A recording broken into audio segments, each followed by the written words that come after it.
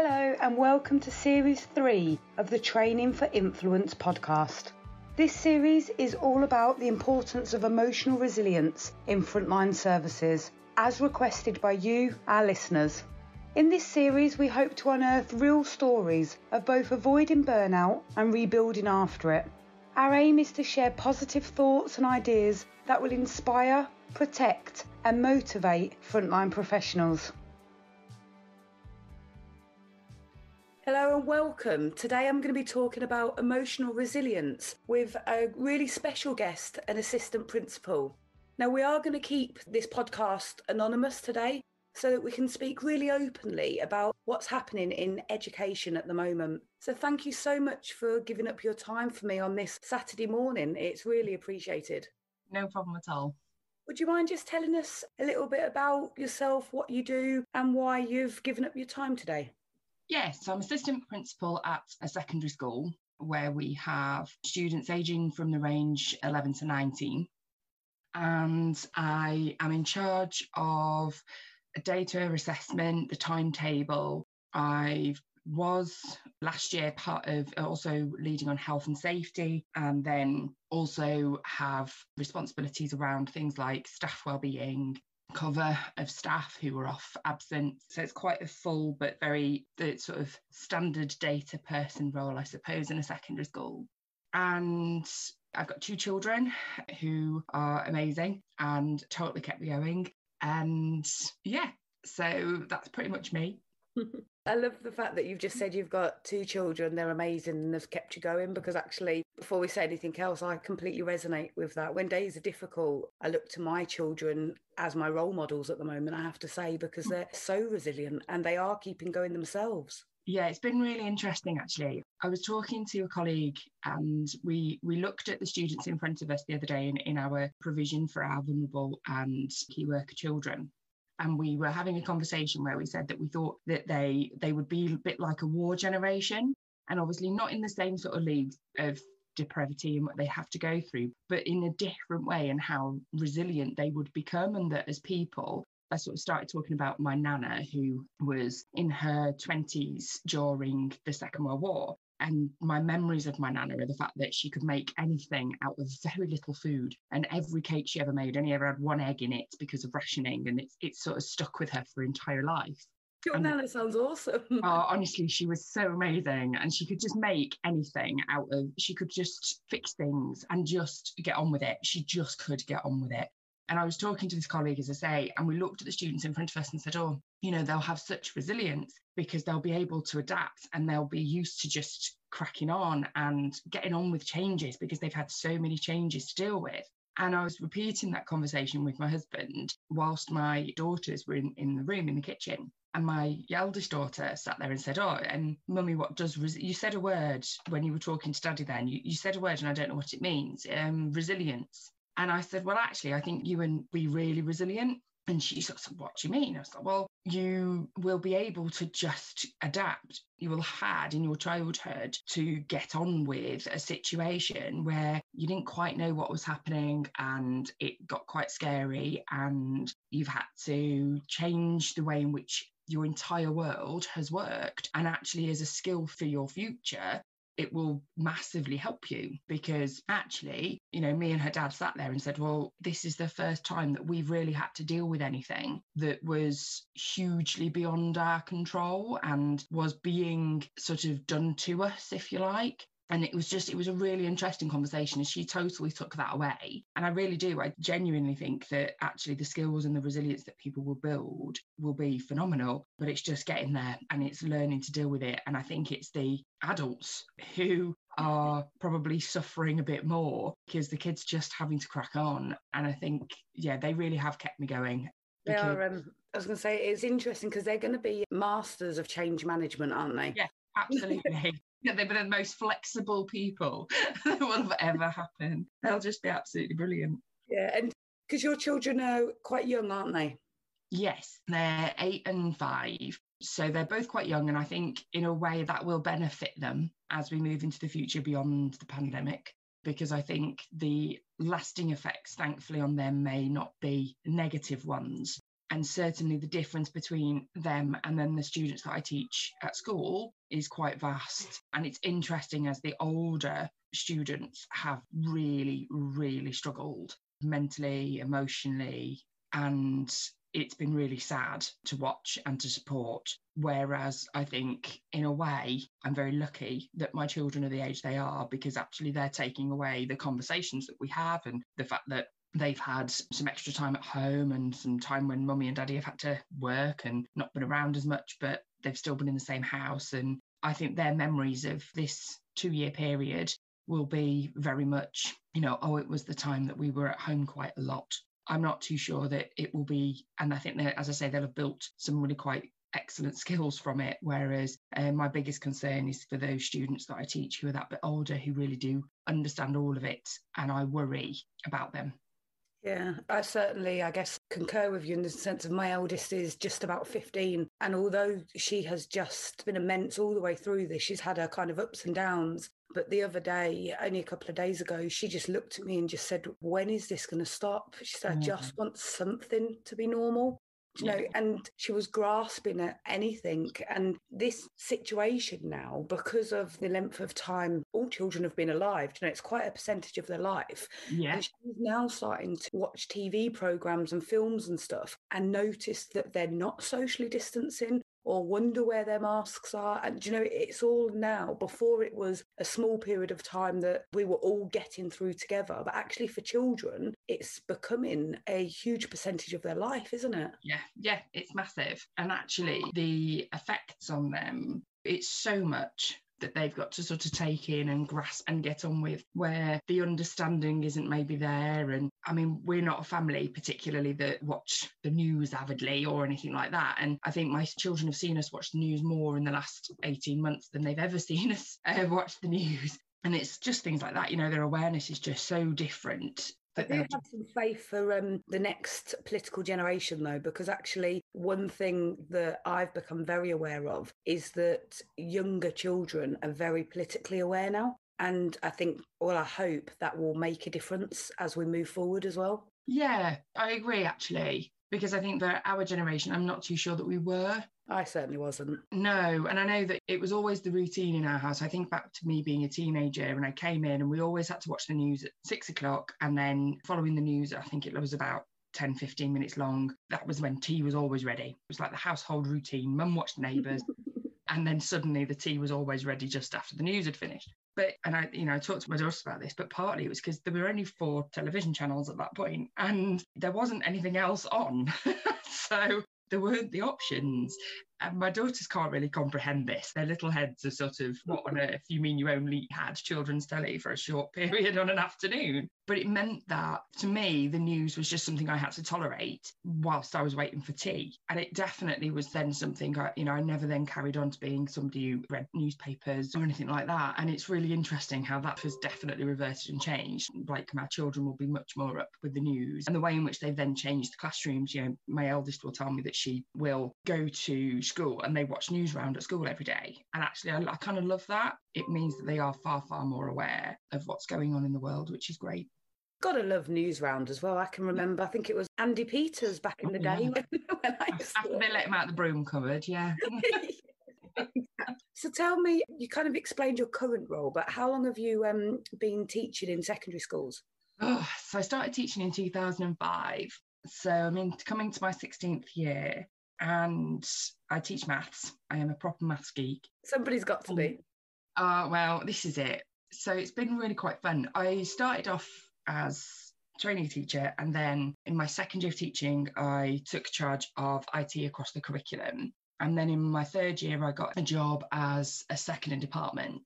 And then during that year, I then got a job as head of department. So I then became head of maths, and I stayed as head of maths for quite a while. And partly the reason was that during that time, I had my eldest daughter. And it's quite interesting. You sort of, to start with, before I had kids, I sort of thought, oh yeah, you just carry on with your career. Like, I was very career driven and sort of, oh, you just crack on. And then as soon as I had my eldest, I realised, no, time to just stand still a minute and gather the thoughts, and everything else was all right. And then progressed to associate assistant principal and then assistant principal. So I've been in my current role now for about 3 years. I think it is, maybe 4. I think it's my 4th year. And yeah, it's great, but it's been brutal.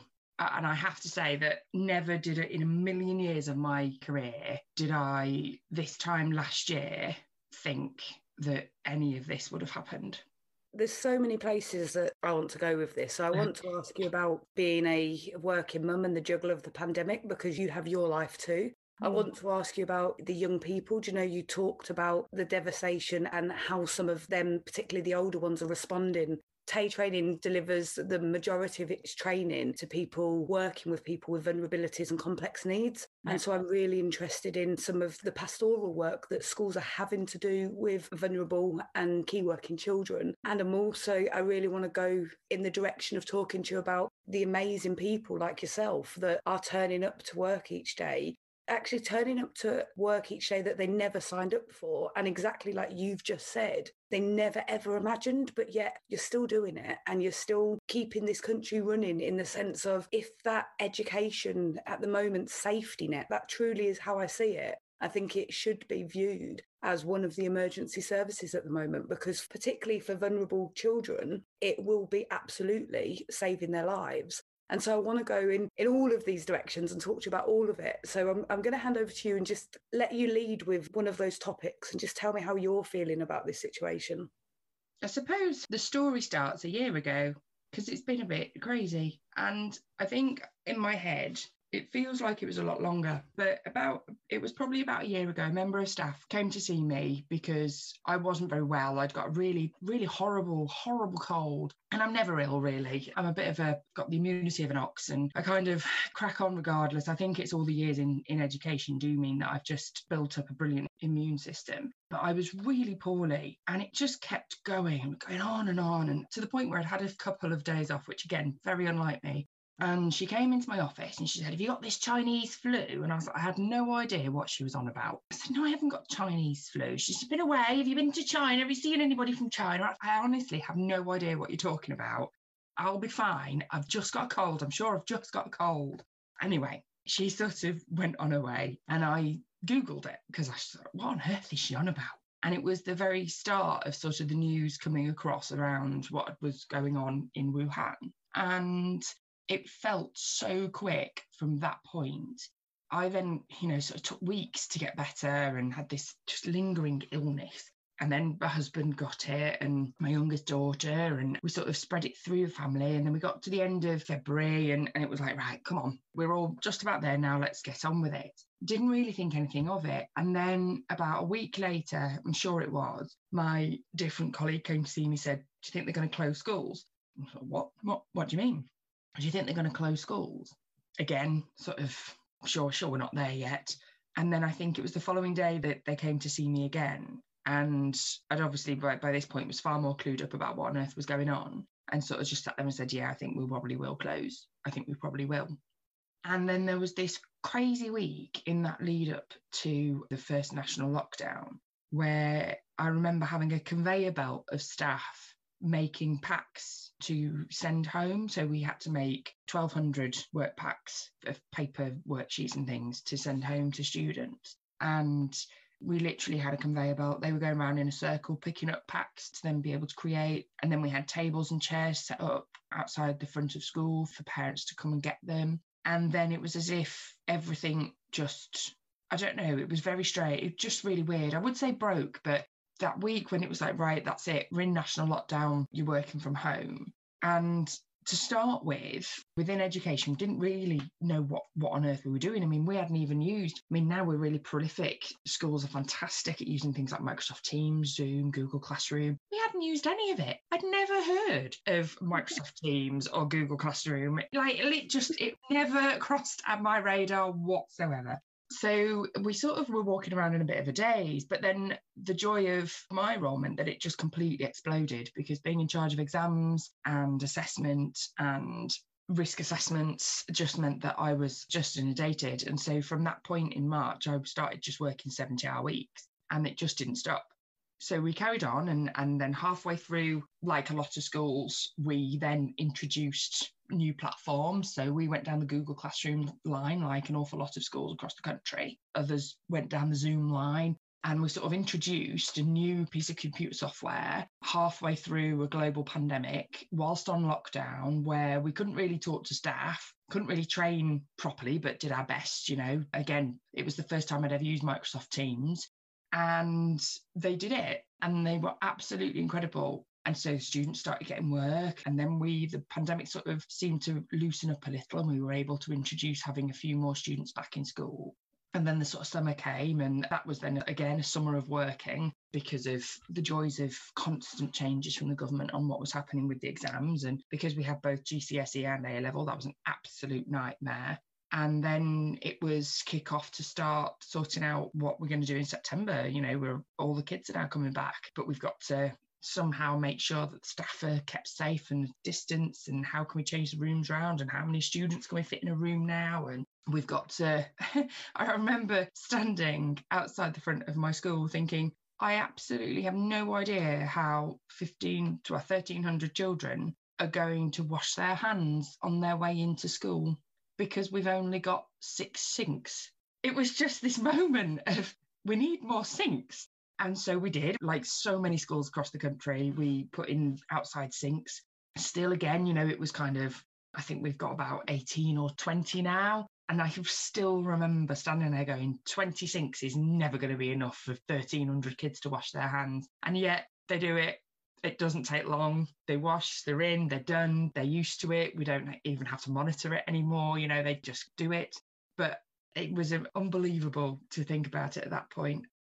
As I've been listening to you, it feels like you're talking about another world. When I think of schools and I think of my time at school, you're not talking about something that's part of my frame of reference at all. So I can see, and credit to you, because all I can hear is you're adapting, you're adapting, you're adapting, you're adapting again. And at the beginning, you said you didn't know what was going on. You just kind of got on and did it, really, and followed the guidance as the guidance changed. Yeah, and that was on a daily basis. Yeah, nice and consistent, our government. So just before we go on to kind of where we're at now, talk to me a little bit about how people were feeling back then and what it was like for the children. And there was a lot of saga around the exams as well, wasn't there? You know, children who had been working for years towards a goal that was then moved. And vulnerable children that were used to coming to school for their meals, suddenly we were in lockdown. And that first lockdown, you're right, we were all ill prepared for it. And I think the provisions that are being put into place now are different. You know, like even technologically, we've come on a million miles. But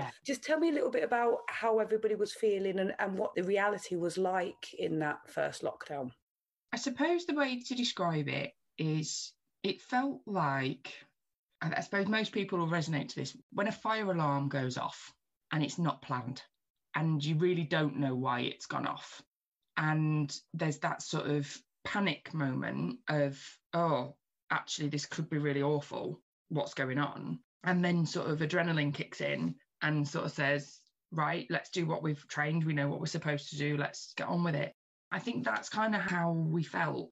The students were incredible, but they were really scared. And it was quite interesting how as soon as sort of even the remotest chance of the national lockdown was coming in, our attendance figures, as I say, like schools across the country, plummeted because parents were worried and they started to get to the point where actually they're not safe to go to school. We need to have them at home.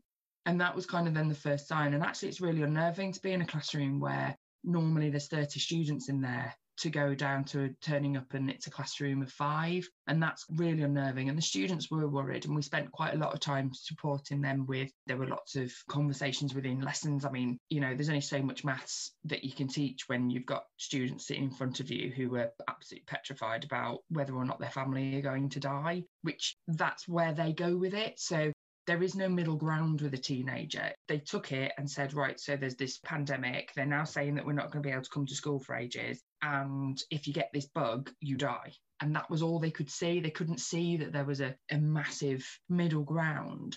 But then I think partly that was because it was so unknown. But teenagers have got quite a bad rap for not thinking that the virus is real and still going out and hanging out with their friends. Now, I know that's not actually my experience of my teenagers or any that I know, actually, to be fair. Yeah. But certainly when I turn on the news, that's what's shown to me. Is that your experience? I think there's a real divide. There are very much 2 camps. There's The half of the students who are just as worried as the adults are and are, following the rules and really nervous about it and unsure about what's going on. And from that side of it, we have had significant mental health concerns. We've had so many more students who have threatened suicide. There are so many more students who have self-harmed, who have been in crisis. And it's not just us, that I know from talking to friends across all sorts of schools that unfortunately that is prolific across the sort of secondary sector. And then there's the other half who think they're immortal, because teenagers do think they're immortal most of the time. And they're kind of the half that haven't listened and possibly aren't getting the message from home either, maybe. They've got families who think it's a conspiracy, and they're the ones then who've gone out and look as if they've not got a care in the world. I think there always will be those sort of two sort of separate camps a little bit. And partly it's because the conversations that they'll be having at home will be very, very different from one family to the next. And, for us, for example, very much a comprehensive secondary school, we have a complete range of students. And I would say that there are definitely students who are not having particularly productive conversations over the dinner table, and that they're being told, oh, well, it's just to try and keep us in. And that's it. They've gone out and spread it and not been very helpful to the rest of us, unfortunately. And sometimes that can be a sign of their vulnerability as well. Yeah. And I can imagine that can be disruptive at school if you are really trying to keep to some guidance and such like. And if you've got other young people that are struggling with their mental health in this situation, just like I know as an adult, I really struggle with that divide, and I've had to kind of silence some of the people that I'm connected with on social media because actually I haven't got the brain capacity to deal with their perceptions on it anymore. Yeah. So I don't know why we expect it to be any different for teenagers. It's similar, but actually they just act out in a different way than we. And also, if I take, say, one of my year 11 groups, for example, from when we came back in September, because it was bubbles and rules were more relaxed, obviously, than they are now that we're back in national lockdown. Obviously, there were really strict rules about things like students couldn't share equipment, and I could give them a pen, but I couldn't then get that back. I couldn't lend them a pen. And anything that was passed between, a teacher and a student had to be cleaned, etc. And some of the students in the class, that wasn't a problem. But then there would be others who generally were always the one that would forget their pen, just didn't understand why I was saying, well, I don't have any pen, I've run out and I haven't got anything to give you and I have to give it to you. And they sort of couldn't comprehend why the world had to be so different, because it was something that they couldn't see. Pen, in our lives, we're fortunate enough that actually a pen is usually really easy to come by. Yeah. It's those small things that we might think are arbitrary or wouldn't matter that actually are the mic drop moments. Yeah. And especially for, families who are struggling financially with things like food. And, it's just been so sad because they've relied on coming to school to get, a really decent hot meal for their child. And that's what's always been provided. And then things like the food that we've been able to provide hasn't been able to be of the same standard because we have to reduce the cleaning because of the additional rules around COVID and transmission and etc. So that's meant things like trying to not have plates and knives and forks because, as I say, reduces the quantity of cleaning, etc. that's required. But then that's had to then change the food that we're able to produce and things like accessibility to fresh fruit and vegetables and it's more limited because of how it can be packaged and how long it can last for and how you can store it, and the storage has had to change. I mean, I don't envy the kitchen staff one bit, but it's literally everything about their world. So they get on a bus, they have to wear a mask. They get off the bus with their mask on and go and wash their hands. And then they're allowed into their school. Then we now have, as again, many schools across the country, school starts for them as soon as they arrive. There's no standing around at the front because we have to kind of keep them as separate as possible. So as soon as they arrive, they're straight into classrooms, which means for some of them, their day starts at 8:10. They're not allowed to be teenagers. If you think back to that time and the amount of kind of hugging, holding hands, larking about with my friends, all of that type of stuff. I mean, even during the autumn term, like many schools, we didn't have the space to be able to have a different venue for each year group bubble. So that meant that we had to have a split break and lunch situation, which then meant that they could have no outside space much. Certainly not enough outside space to run around or play games or play football, which is what they usually have done. So literally all of that's had to go. they've not been able to mix with their mates in other year groups, and they've not really understood why. You're sort of saying to them, look, it's all about trying to reduce risk. And yes, we appreciate that you might sit next to them on the bus on the way into school, but then once you're here, we need to try and reduce the risk by splitting you apart for the rest of the day. And they just don't, it's a whole different ballgame. Yeah, it is, as you said, it's like everything's changing. The sand between their toes is just disappearing for them, isn't it? Yeah. And it is for all of us in a way, but at least we have a longer life to contextualise it in, I guess. Yeah, I think even so, though, the quantity of changes and the quantity of additional workload that's been added on has just been immense. And then constantly having that at the same time as being told it's got to be amazing, it just isn't good. It's just not healthy. And, the fact that they sort of stopped the Ofsted inspections, they were then due to reinstate in January. I'm actually not sure where they're at now, but it was just kind of everything's got to still be done. Their entire normal role's got to be done. All the normal pastoral stuff's got to be done. But then on top of that, you also need to set up your COVID test centre. You need to, which again, definitely not something that I ever thought I would say. You've got to sort out all your phone calls to vulnerable students who've not turned up to school. You've got to make sure that if they're not in school, are they getting their free school meal vouchers, or either their voucher or their delivery, or do we have enough devices to be able to send home? And it's just 2 jobs.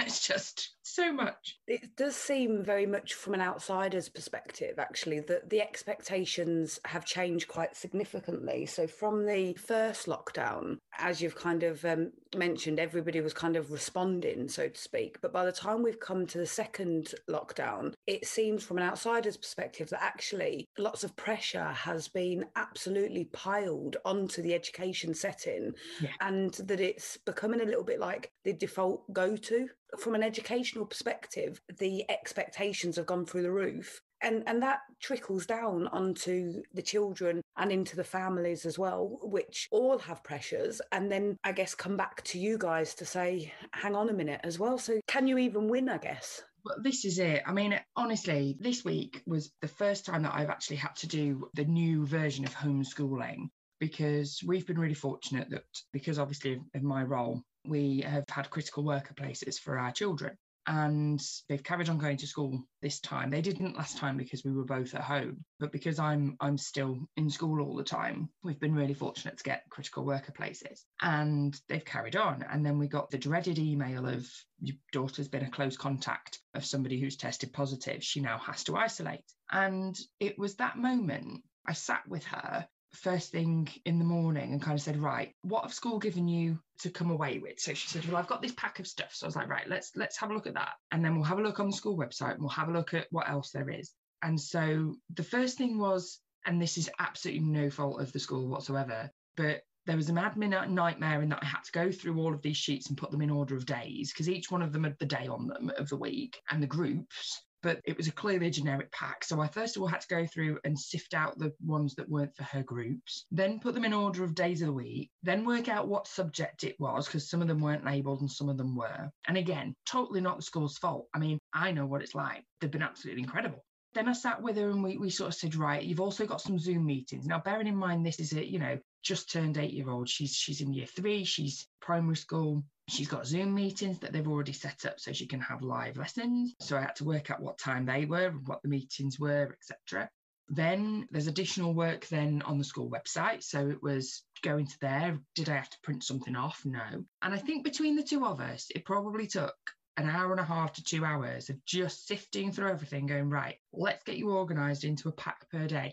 Now, bearing in mind that, bless her, she's only not going to be in school for 5 days. So I only had to sort 5 days out. And you're a teacher, so sorry, but you've got extra magic skills that I certainly think. Well, this is it. And I'm sitting there thinking, this is an administrative nightmare. I mean, I know what I'm looking at. I know what I'm trying to work out. And I'm a maths teacher, so I understand the worksheets, the maths worksheets, which some of them have got information on and some of them haven't, because they're not really meant to be used in this way, because they're meant to be part of a lesson where a teacher tells you what to do, which is exactly what they've been produced for. And again, absolutely no fault of the school whatsoever. But it totally gave me this flavour of, this must be horrific for a family where they don't necessarily have those skills and then they have more than one child. Because again, my other child is still at her critical workplace. She's still in school because of the rules around contacts. So I was able to sit and just say, right, let's go through it all. Let's put you a plan together. And it just gave me this absolute, a total insight into what it must be like. I think, if it's hard for me, it must be absolutely ridiculous. And we're starting live lessons from next week. And as lots of schools have been doing, kids are literally going to be plugged in from the start of their normal school day till the end. And I know lots of schools have been doing this for a long time. They're trying their best, and yet it's incredibly difficult. And every child works at a different pace. So she's came to see me, so I'd set her off with her pack and thought, brilliant, she's got Zoom call this time, Zoom call that time. She's pretty competent. She was sort of self-out. And then she came to see me about 2 hours later and said, I've done all my worksheets, Mummy, what do you want me to do now? And I was like, watch TV? Have you had a look on Bug Club? Have you had a look on, and literally started reeling off random websites that I've heard about through various social media channels, desperately not going back to, mainly because we'd said to her, this is not a holiday. You have got to do your work while you're not in school. Yeah. Because I would have loved to have just gone, do you want to go and put the telly on for a couple of hours? Because I've got loads of work to do.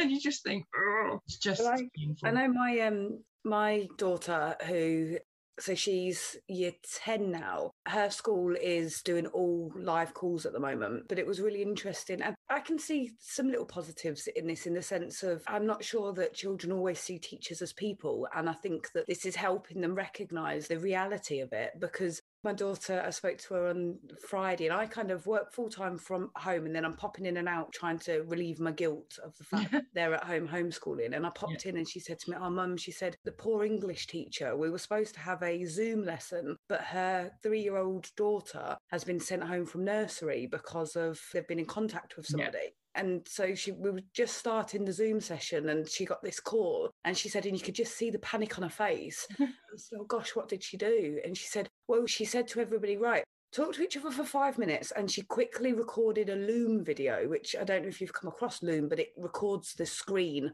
And so her English teacher quickly went on to whatever system it was they were working on, recorded this Loom video going through these worksheets and things, posted this Loom video, and then said, right, I'm going to get my daughter. I'll be back in about 40 minutes to see if anybody needs any help. And my daughter said, Mum, for goodness sake, why did she have to do all of that? She should have just been able to go. And she literally saw kind of that panic in her face, because she couldn't just go. There's expectations that teachers, nurses and other frontline professionals are like machines at the moment. You can just go on and on and on and on. Do you know? I would say that, except I did break, Sammy. Well, that's my point. There's this expectation, but it just isn't realistic. No, it isn't. And the 70-hour weeks have had to stop because they can't carry on. They're not sustainable. And the conditions and the way in which we've been working, it was interesting talking to a friend of mine who is a doctor, and she was sort of listening while I was having a bit of a rant. And she sort of said, the way in which you're having to work is worse than they treat trainee doctors who are, go into a profession expecting that as a trainee, they're literally just going to be working all the time and not get a break to do X, Y, Z. And she said, and how are you expected to carry on with that? It's no wonder that you've not been well. And this is the problem. It's kind of realising and spotting those signs and doing something about it before it goes too far, I suppose. Because the expectations, as you said, your daughter's absolutely spot on. That's exactly how it feels. Is that panic of, well, who comes first? And it's actually really difficult to say, no, my family have to come first. That's actually, in reality, incredibly hard to do because of the constraints that are then put in place. And, for me, because I'm very stubborn, I don't like admitting that I can't do everything.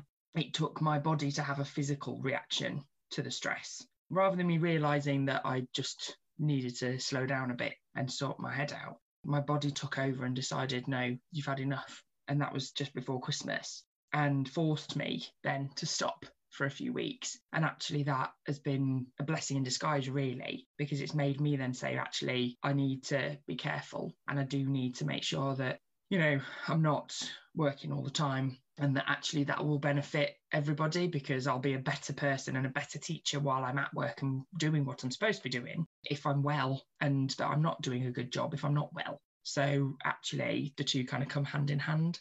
Yeah, no, absolutely. And I think I remember the time that you were unwell, and I remember my own selfish thoughts that went along the lines of, oh my gosh, is she any different to me? Do you know? And you look at your own life then, don't you? Because we're similar age and similar demographic and all of those type of things. And you do look at your own life. And I remember feeling sick to the stomach and thinking about your young girls, but also just imagining the pressure that you were under to be well, because the pandemic was still going on and you were still needed. Yeah. And that sits at the back of your mind as well, doesn't it? Yeah. And it's then the constant fear of, well, what am I not doing that needs to be done? And who's missing out because I can't be there to do it? And what's being left so that when I go back, I'm still going to have to do it and then do everything else as well. And I'm going to have to catch up. And yeah, because it doesn't stop. The job just doesn't stop. And those kids don't get a second chance. And that's the thing. That's what gets you as a teacher, because it's when you start realizing that, you know, in the grand scheme of things, it was really short in a way. You know, I was off work 3 weeks. It was genuinely, if you look at most people in their careers, I think probably, even if I include those 3 weeks, plus any days that I've had off since I started teaching in 2005, I've probably had less days off in total than most people, because you still constantly, even though, I mean, for me, as I say, it took a physical reaction for me to sort of have to slow down. And it took that moment where somebody sort of said, actually, you could die. Now, it wasn't that dramatic in the end, but for a short bit of time, it was. And it was that moment where you kind of go, I need to sort myself out and I need to not push myself to this limit. But at the same time, you kind of go in, but I've got lessons tomorrow. What subject do they, what topic do they need to do? And they need to do that topic, because if they don't do this now, then they don't get a second chance at this.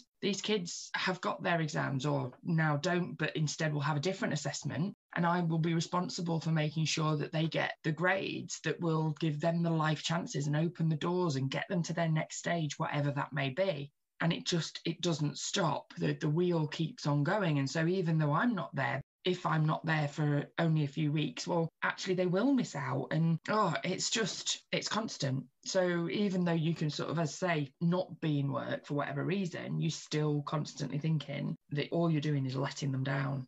Because I genuinely believe that you can't go into education at all unless that's how you feel about it, because it's such a full-on job. A bit like being a, say, nurse or a doctor. You know, you sort of know what you're getting in for, but you do it because you care. And yeah, it just doesn't go away because it is their only opportunity.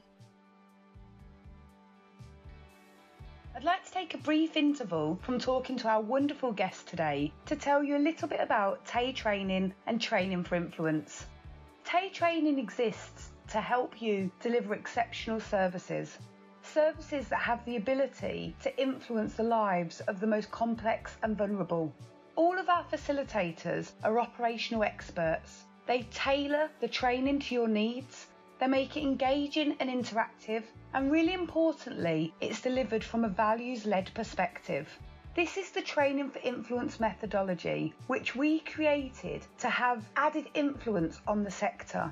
We recognise the importance of building the emotional resilience of frontline professionals, influencing their values and supporting them to make values-based decisions.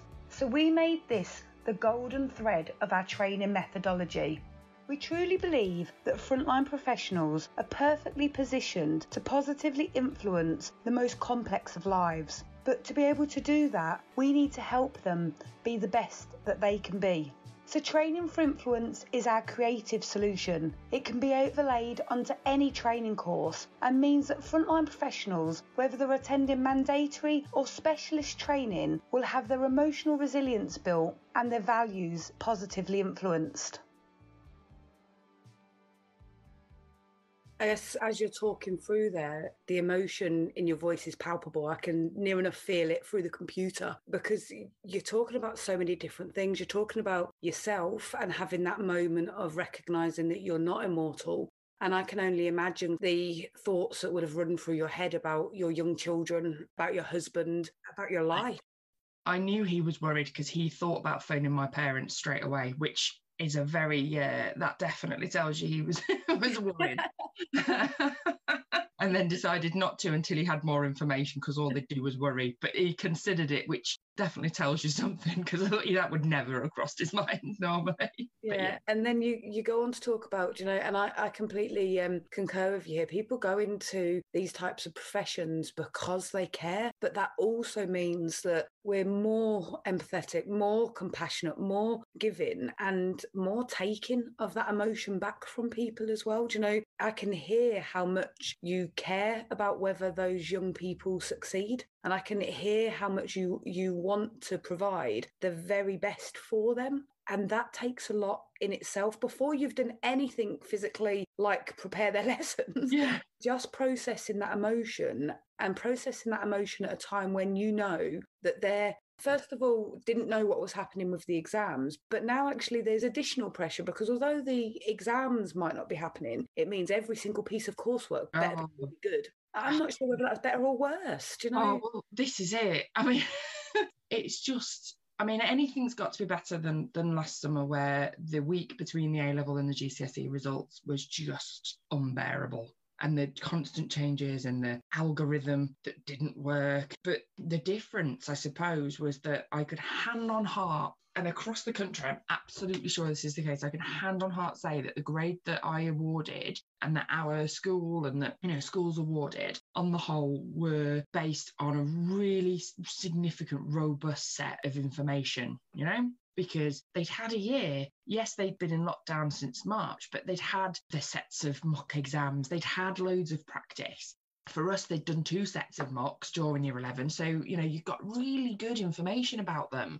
And so I wasn't, as much as it was horrendous because it was constant changing of policy and constant changing of expectation and constant changing of decisions about what we were going to do about things and how we were going to do it. At no point did I feel that I didn't have enough information to make a really informed decision. Whereas for this current year 11 and year 13, that's a real concern, because as you say, is swapping to just coursework enough? There isn't really any coursework. We don't have subjects with coursework anymore. There are very, very few subjects that have a coursework component. The vast majority are exam only. And actually, we did have a set of mock exams, like every school has done, but they were still, students were isolating. There's not, there will be students across the country who have been in the unfortunate position where every member of their family has ended up with COVID a week apart. So they've ended up isolating for 6 weeks and missed school, and then had to go in or do the mock exams from home, or try and do them online on a system where you've tried to convert it to a Google Doc and it doesn't quite look the same. It's just not as clear cut at all for them. And you're still sort of saying, and actually what we need you to do from home right now is carry on, because although they've said the exams won't happen in the same way that, there won't be any exams, but actually we're probably going to need you to do some so that we've got more information, because, actually I appreciate that there are families out there who don't have a device, they don't have the internet, they don't have the capacity to be able to link up to the Google Classroom. They are literally working from books and paper. Don't even just have the capacity to learn and process information in this way. Sitting in front of a computer, and I know there's some brilliant live lessons, but we deliver training sessions, as you know, and all of ours have been adapted to live online learning. And we've put so much, like literally weeks and weeks of effort into ensuring that all different learning styles are met and things like that for the sessions that we've adapted down to 4.5-hour sessions rather than 7-hour sessions. And we've had the luxury of being able to focus on that. You guys don't have that luxury, that time, that ability, and the people that come along to our training sessions are generally adults that have learned in this way, and we can support them individually because that's what they're paying for, and there's 16 of them for the day kind of thing. Yeah.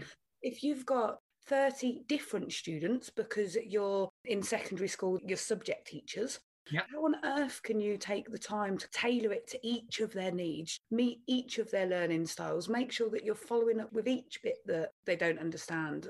I know my daughter has had to ring her friends who are better at one subject than another subject, and they're looking for ways to support each other. But I just think in the whole consideration of everything, there's no recognition, actually irrelevant, of how brilliant you guys are. And I really truly think that actually all key working services are just being amazing at the moment. And education, I just can't fault them. I sent off the after Gavin Williamson sent a tweet round saying complain to Ofsted if they're not getting the provisions, I sent off an email to Ofsted saying how amazing my daughters, both their schools are, because I truly think that what you're doing is phenomenal. But even if what you're doing is the absolute best it can possibly be, it's not going to meet the needs of every single one of those children. And so some of them are not going to achieve what they could have potentially achieved.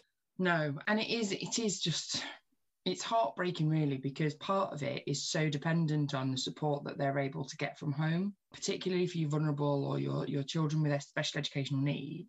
You know, I can produce a worksheet and I can put it online and I can make sure that it's on the right colour of paper on the Word document and that the font and that the text is the correct size for them to be able to read it, for example, if they've got dyslexia.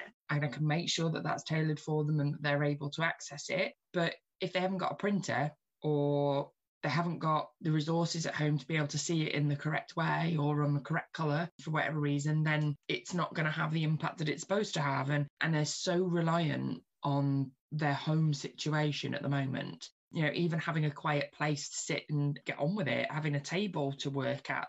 I mean, I realised, and as I say, it was our first day of homeschooling, and I realised as a family that I would say, you know, we're doing well and very comfortable and very capable family. And yet I still looked at my daughter and she was sat with her computer in front of her and there was very little space for her to write. And I thought, oh, God, this is not really a desk, is it? And I was sort of thinking, actually, this situation isn't ideal. What can I do to support her? And there will be families out there who not only might stand there and look at and say, oh, well, this situation's not ideal, but I can't do anything about it. But there'll be families that sit there and don't even realise the situation's not ideal. And that's the battle that you're up against all the time. Yeah, and also possibly some absolutely just won't realise, but others will have 100 other competing priorities. Do you know, Yeah, absolutely. Can I pay my rent? Can I feed my children? Is my job still going to be there tomorrow? Has my mother-in-law got COVID? And before you get to, has my child got a desk? Exactly. And that's the thing, isn't it? There's so much going on. And yet as a school, we're still then put on the pressure going, do you know what? You've got 5 lessons a day that you have to complete and they've got to be done in your normal school time, please.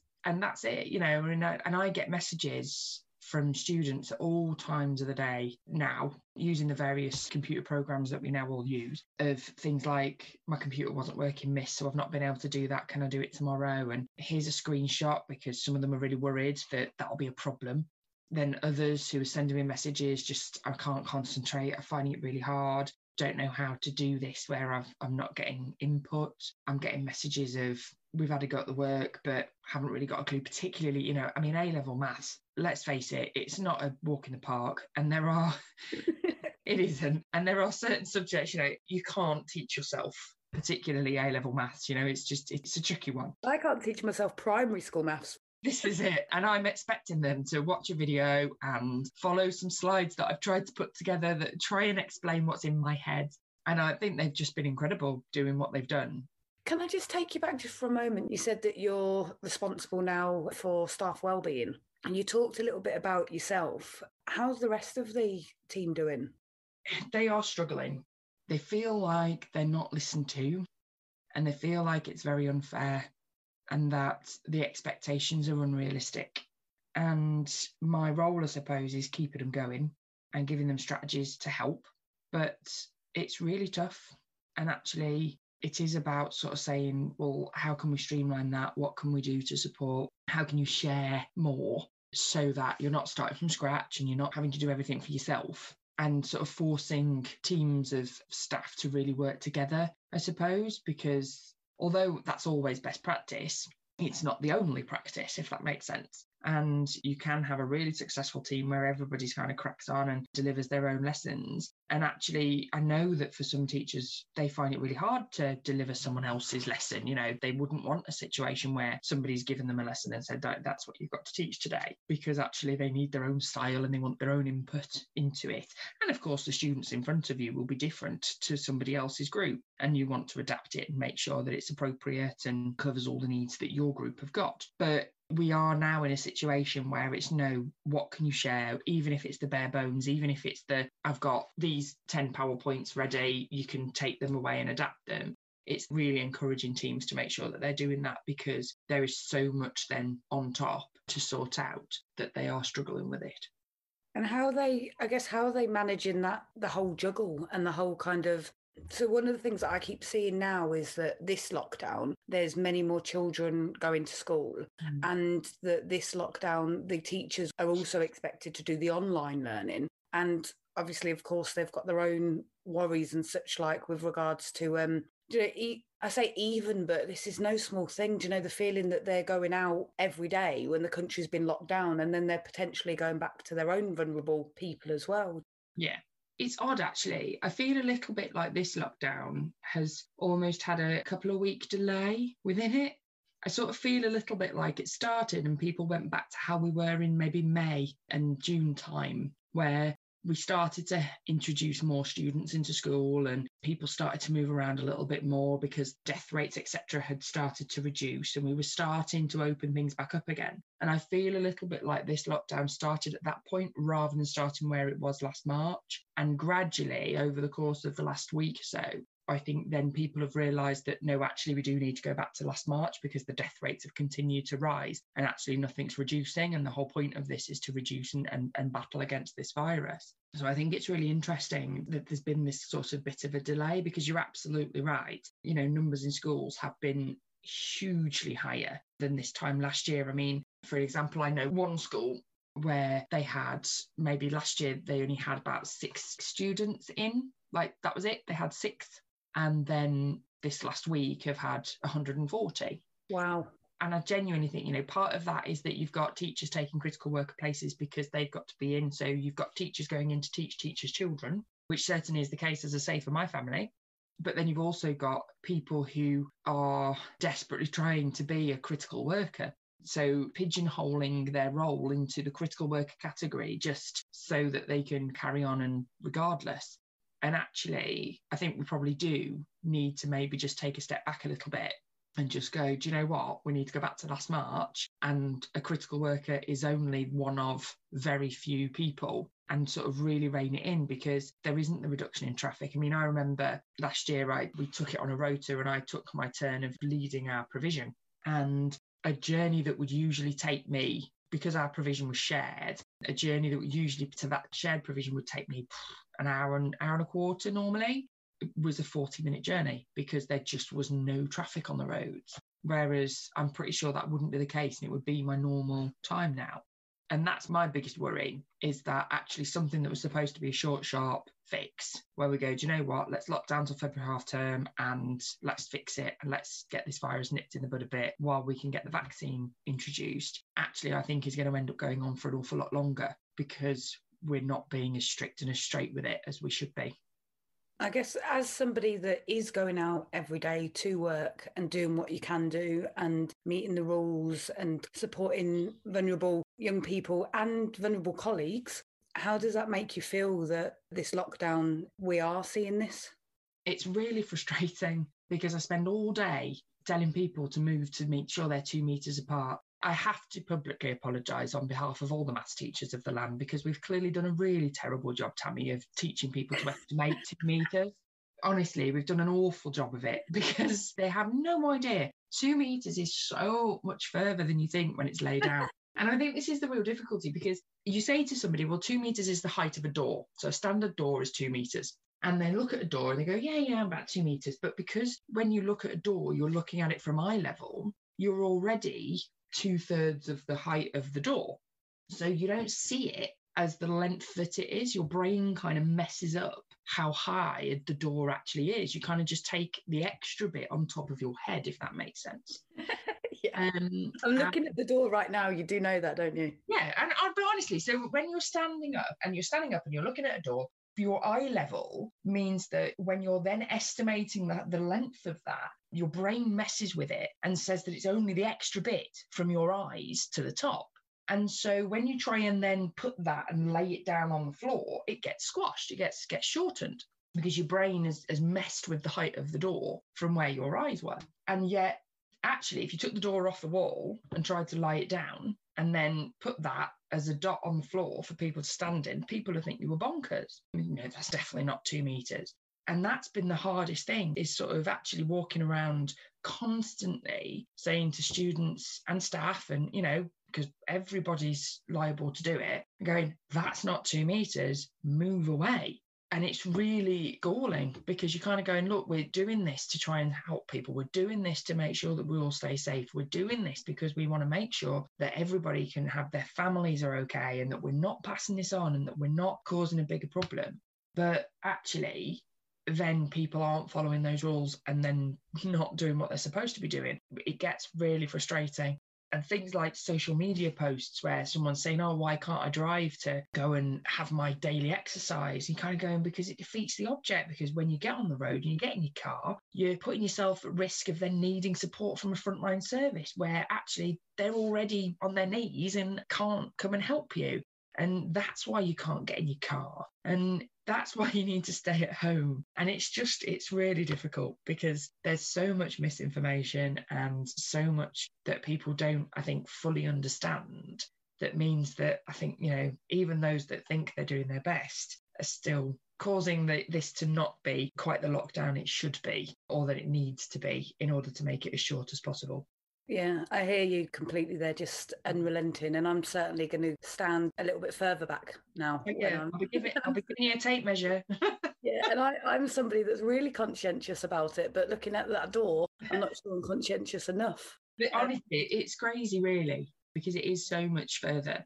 Yeah. So tell me a couple of things, really. I guess, how long can the teachers, the education profession, how long can you continue to be kind of the pastoral lead in this way and dual and blended learning across in-house and at home? How long do you think the profession's resilience can take this extra pressure? Because at the beginning you said, this is like no time I ever imagined. And what I'd like to do is finish off in a moment in seeing what can we do to help you be able to continue as long as you need to. But just tell me first where you think the profession's at and where you're getting the support from at the moment. I think we'll carry on as long as we need to. It's a bit like that with, I know, doctors, nurses and the other frontline professions that you kind of go, do you know what? At the end of the day, we will do it as long as we have to. I think that along the way, we will lose people and we'll lose staff from the profession. And that will be a rebuild when we get to a point where we are not in a national lockdown situation. But when we do get back to, in inverted commas, normal, we are going to have to really revisit actually protocols and expectations and what can be achieved and what a working week should look like. Because actually, my biggest concern, because while it's in an emergency state, teachers are brilliant. All of the colleagues that I've come across all of the years are incredible people, and they will all bat on and do what they're doing, and nobody goes to work. I genuinely believe that no one goes to work to do a bad job, and that they will absolutely try their best to do the best they possibly can to support the young people that they're dealing with. And every teacher that I've ever come across is like that. Yes, some may be considered Ofsted style better than others, but their heart is in the right place because, I say, you don't go into it if it isn't. And at least if you do, you don't last very long. It's not a job at all, is it? It is very much a vocation and a commitment and passion and drive. Yeah.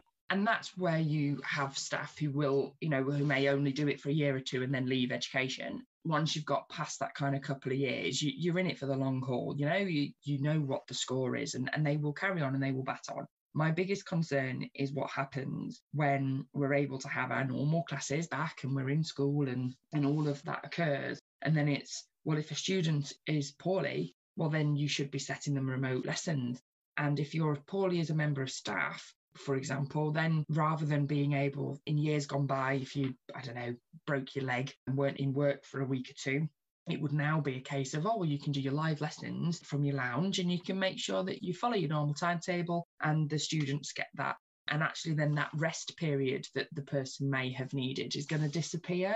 And actually it's going to be, well, you've got a PC at home. So it's a snow day. So because it's snowing, we can't open the school. So instead, you're all just going to do it from home and you're going to make sure that you give your live lessons that way. And you can just see how actually the world and the job as we know it is going to potentially become a very different job.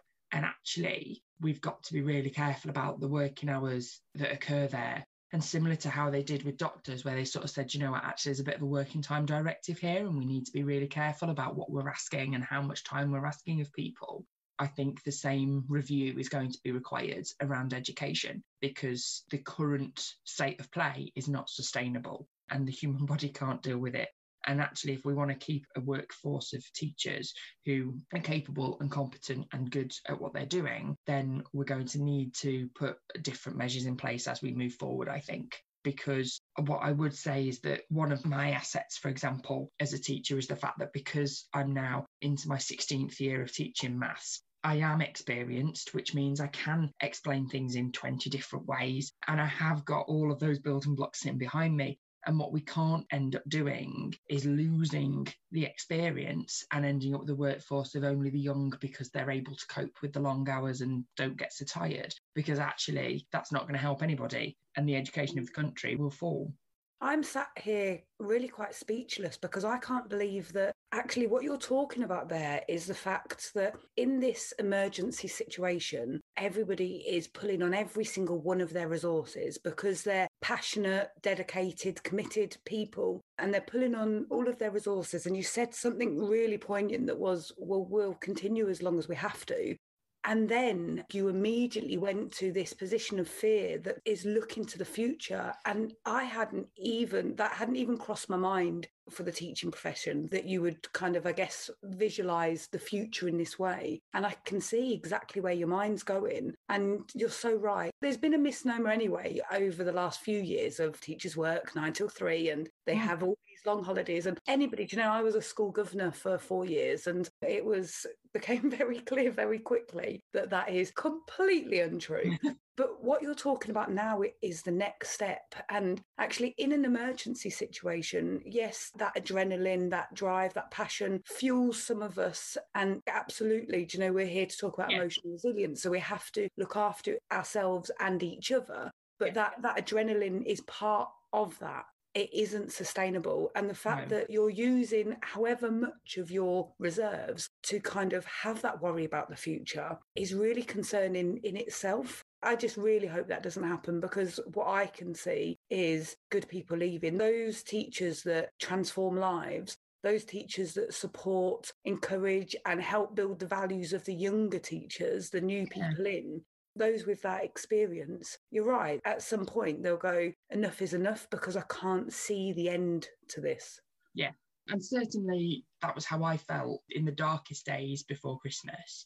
That was where my head went to say, actually, maybe I can't do this anymore. And that was a frightening thing, considering what I think anybody who knows me would say is that over the years that I am a proper tough nut and I'm very stubborn and I will absolutely crack on regardless and get on with it.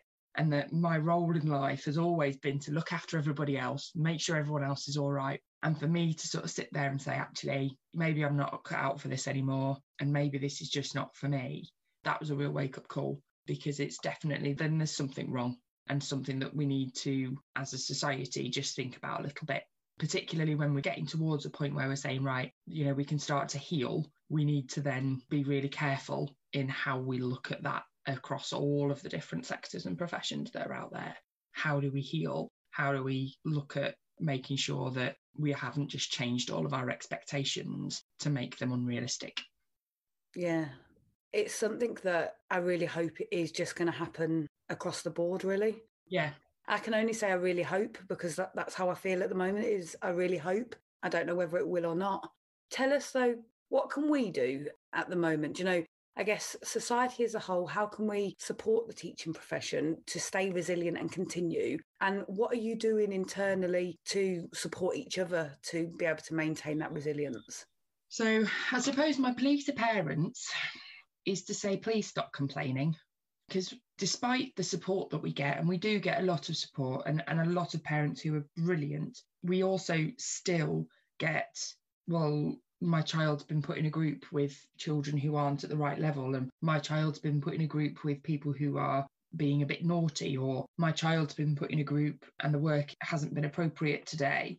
And it's a bit, please give us a minute. That's probably my plea, is just give us a minute. Because on a day-to-day basis, I don't know who's going to turn up staffing-wise. I don't know who's going to end up having to send me a message saying I've got to isolate because my husband's got COVID symptoms and we're waiting for a test result, or I've got to isolate because my 3-year-old tested positive, or from a day-to-day basis, I can put as many plans, and schools across the country now can put as many timetables and rotas in place as we like. But actually, on a day-to-day basis, we have no idea really who's going to turn up. And that's incredibly difficult to manage. And so my plea would be to parents, just give us a minute. If there's something that you need, if you're struggling with homeschooling, if you're struggling with the work that's been provided, if you're struggling with getting your child to engage with it, then ask us some questions, ask us for help, but give us time to help you. Give us time to reply, give us time to remedy and fix situations. Because nothing that's going wrong is being done because we don't care or because we haven't thought about it. It's just because we've had to prioritise something else instead. So I suppose that's my plea really to parents, is just give us a moment to think. You're not asking much. You're really not asking much. And then on top of that, I suppose it's just, as we move forward, being thankful, because actually the messages that schools do get make a massive impact. You know, we really do appreciate it when someone takes the time to send us a positive email or a positive tweet. And it doesn't have to be a lot, but it is really appreciated. And I know that there's a lot of teachers out there who, you know, like me, that they're working all hours just to try and send and reply to the messages from the students. And actually, when a student then replies and just said, "Oh, thanks ever so much for that," that's all you need, because that's why you've done it.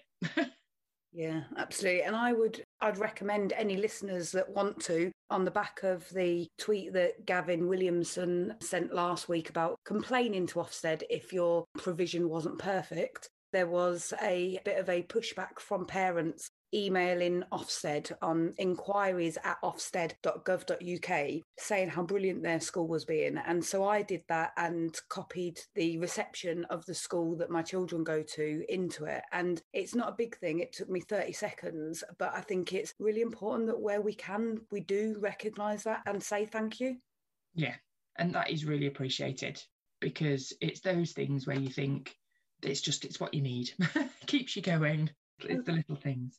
And what are you doing, I guess, for anybody else that's listening to this, that's a teacher, that's an assistant principal? You've said a lot that will hopefully help people feel less alone, will really resonate with people, and will give people the motivation to keep going. Because although you have absolutely described a really, really difficult, and dare I say the word unprecedented time within schools, you're talking from a place of passion, and you're talking very kind of openly about how much these kids matter to you. So there'll be other teachers listening, and there'll be other teachers in schools that don't necessarily have an assistant principal with the same perspective as you, or they don't have a team around them at the moment because they are working completely virtually. So they're not hearing this from their colleagues. What are you doing to support each other? Do you know, what would you recommend? How are you supporting your colleagues, and how are they supporting you?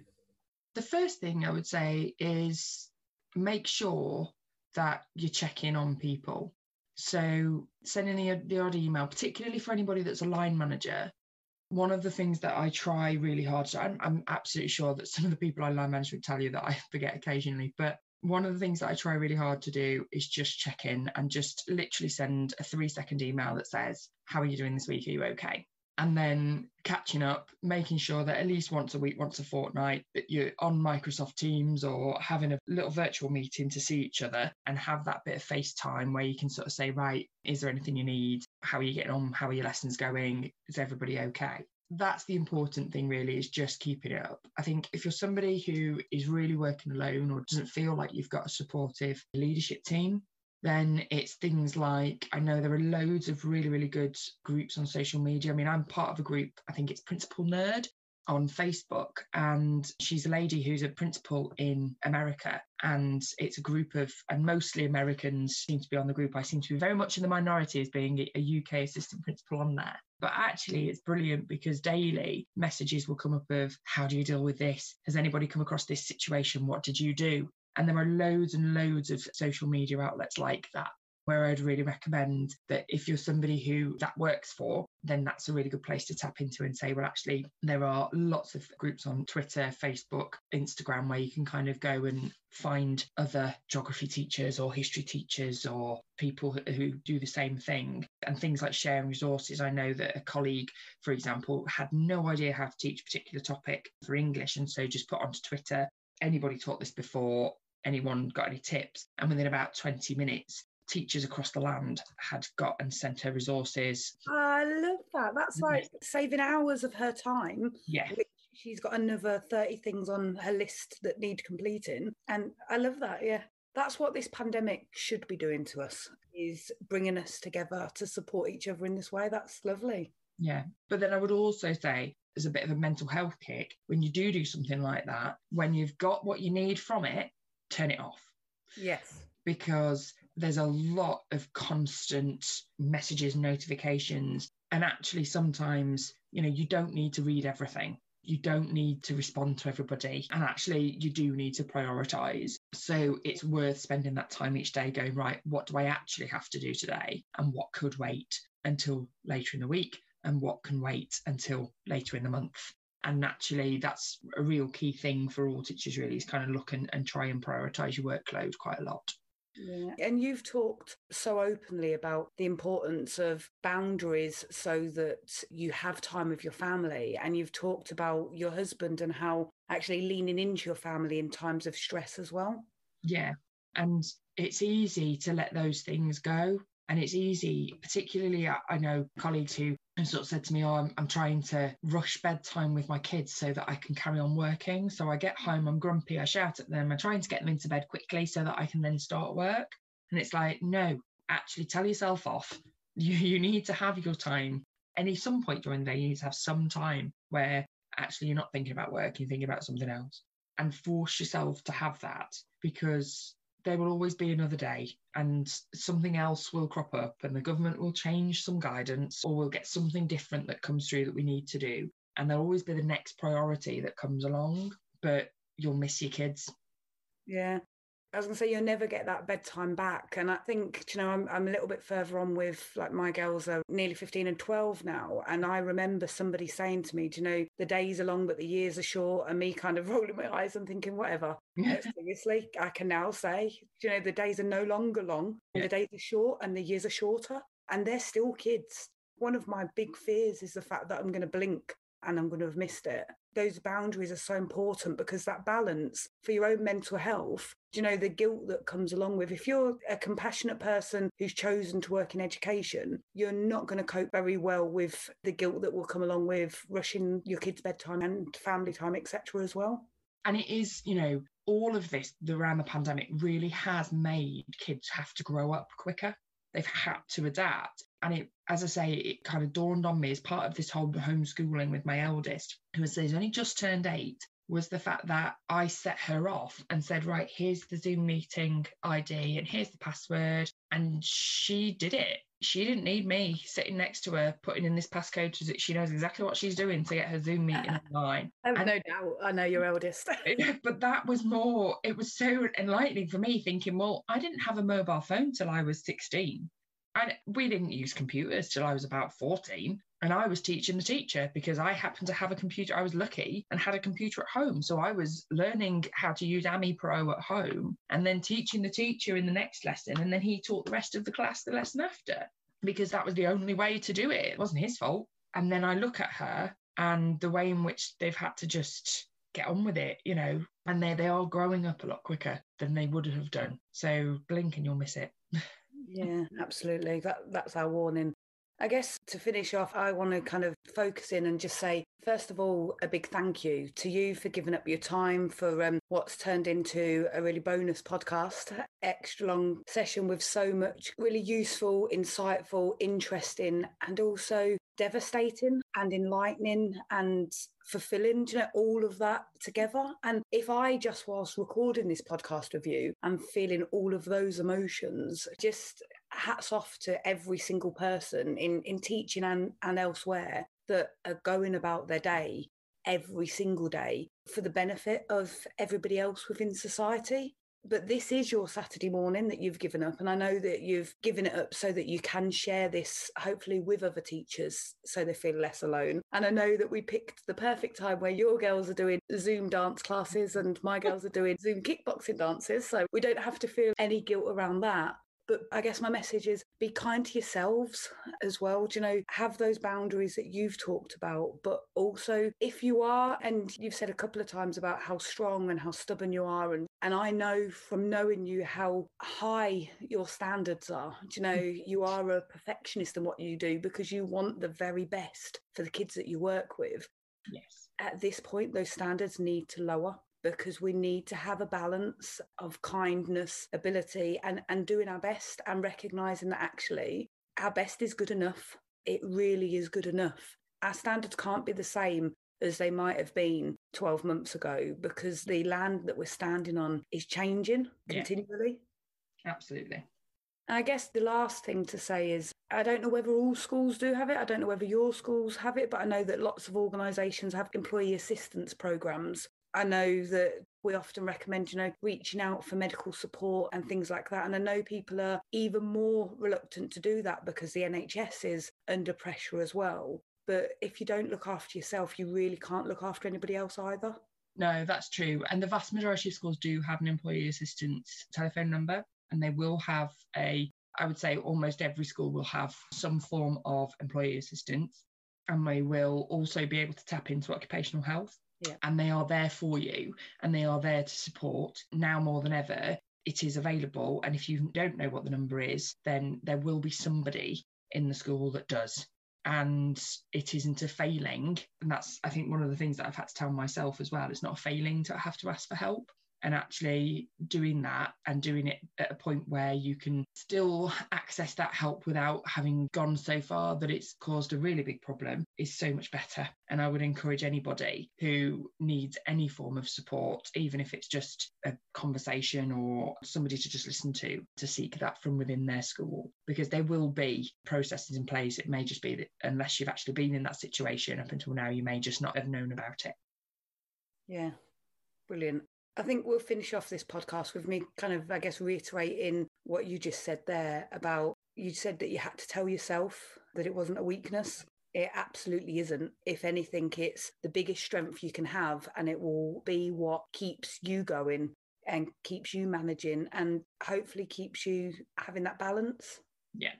Thank you so much for your time today. I've taken up far more than I expected to, but there was literally no point that I wanted to stop you.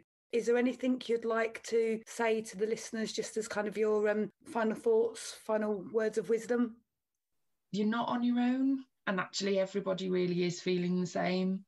And as strong a person as you might think you are or want to be, actually we really are living in an inconceivable situation, and everybody's allowed to feel the emotions that they have, which may be different or new or unexpected. Give yourself a minute, take a bit of time, and make sure that your priorities work. And if you feel as if you're doing too many hours, or you feel as if you can't carry on, then take that as a warning sign and do something about it. Have that conversation with your line manager, have that conversation with your partner, look at what's taking up that time and see if there's any way that you can readjust it and change it. What is it that's causing you that stress? I was able to have some time where I was able to think very carefully about what was causing me the biggest stress. And actually it was little things. It was really little things that I was able to control, and I was able to do something about, and I was able to remove as a source of stress. And I just couldn't see it when I was full and within this situation where my head had taken everything out of proportion. And so my tip would be that, you know, sitting down, it's valuable, really valuable time to sit down with a cup of tea and a biscuit and go, right, what causes me the biggest element of stress in this at the moment? What causes me a lot of time? What causes me to feel under pressure? And what could I potentially do about it before it gets too far? Because actually we are in control of an awful lot more than we think we are. And actually, as a teacher, you don't have to create, if your stress is from lessons, well, what can you do? Who can you talk to share resources? How can you get those resources from somewhere else? If your stress is around the online lessons because you struggle with the technology, okay, who do you ask to help you? Do IT know that your laptop at home is rubbish and you're really struggling with it? Do you need to ask for some support to get a new one from school? And I think sitting down and just thinking about that list of, right, what can I now do? Well, honestly, it'll be invaluable. I love the fact that you've finished off as a maths teacher with a little bit of an analysis, problem solving, and then an action plan for the future.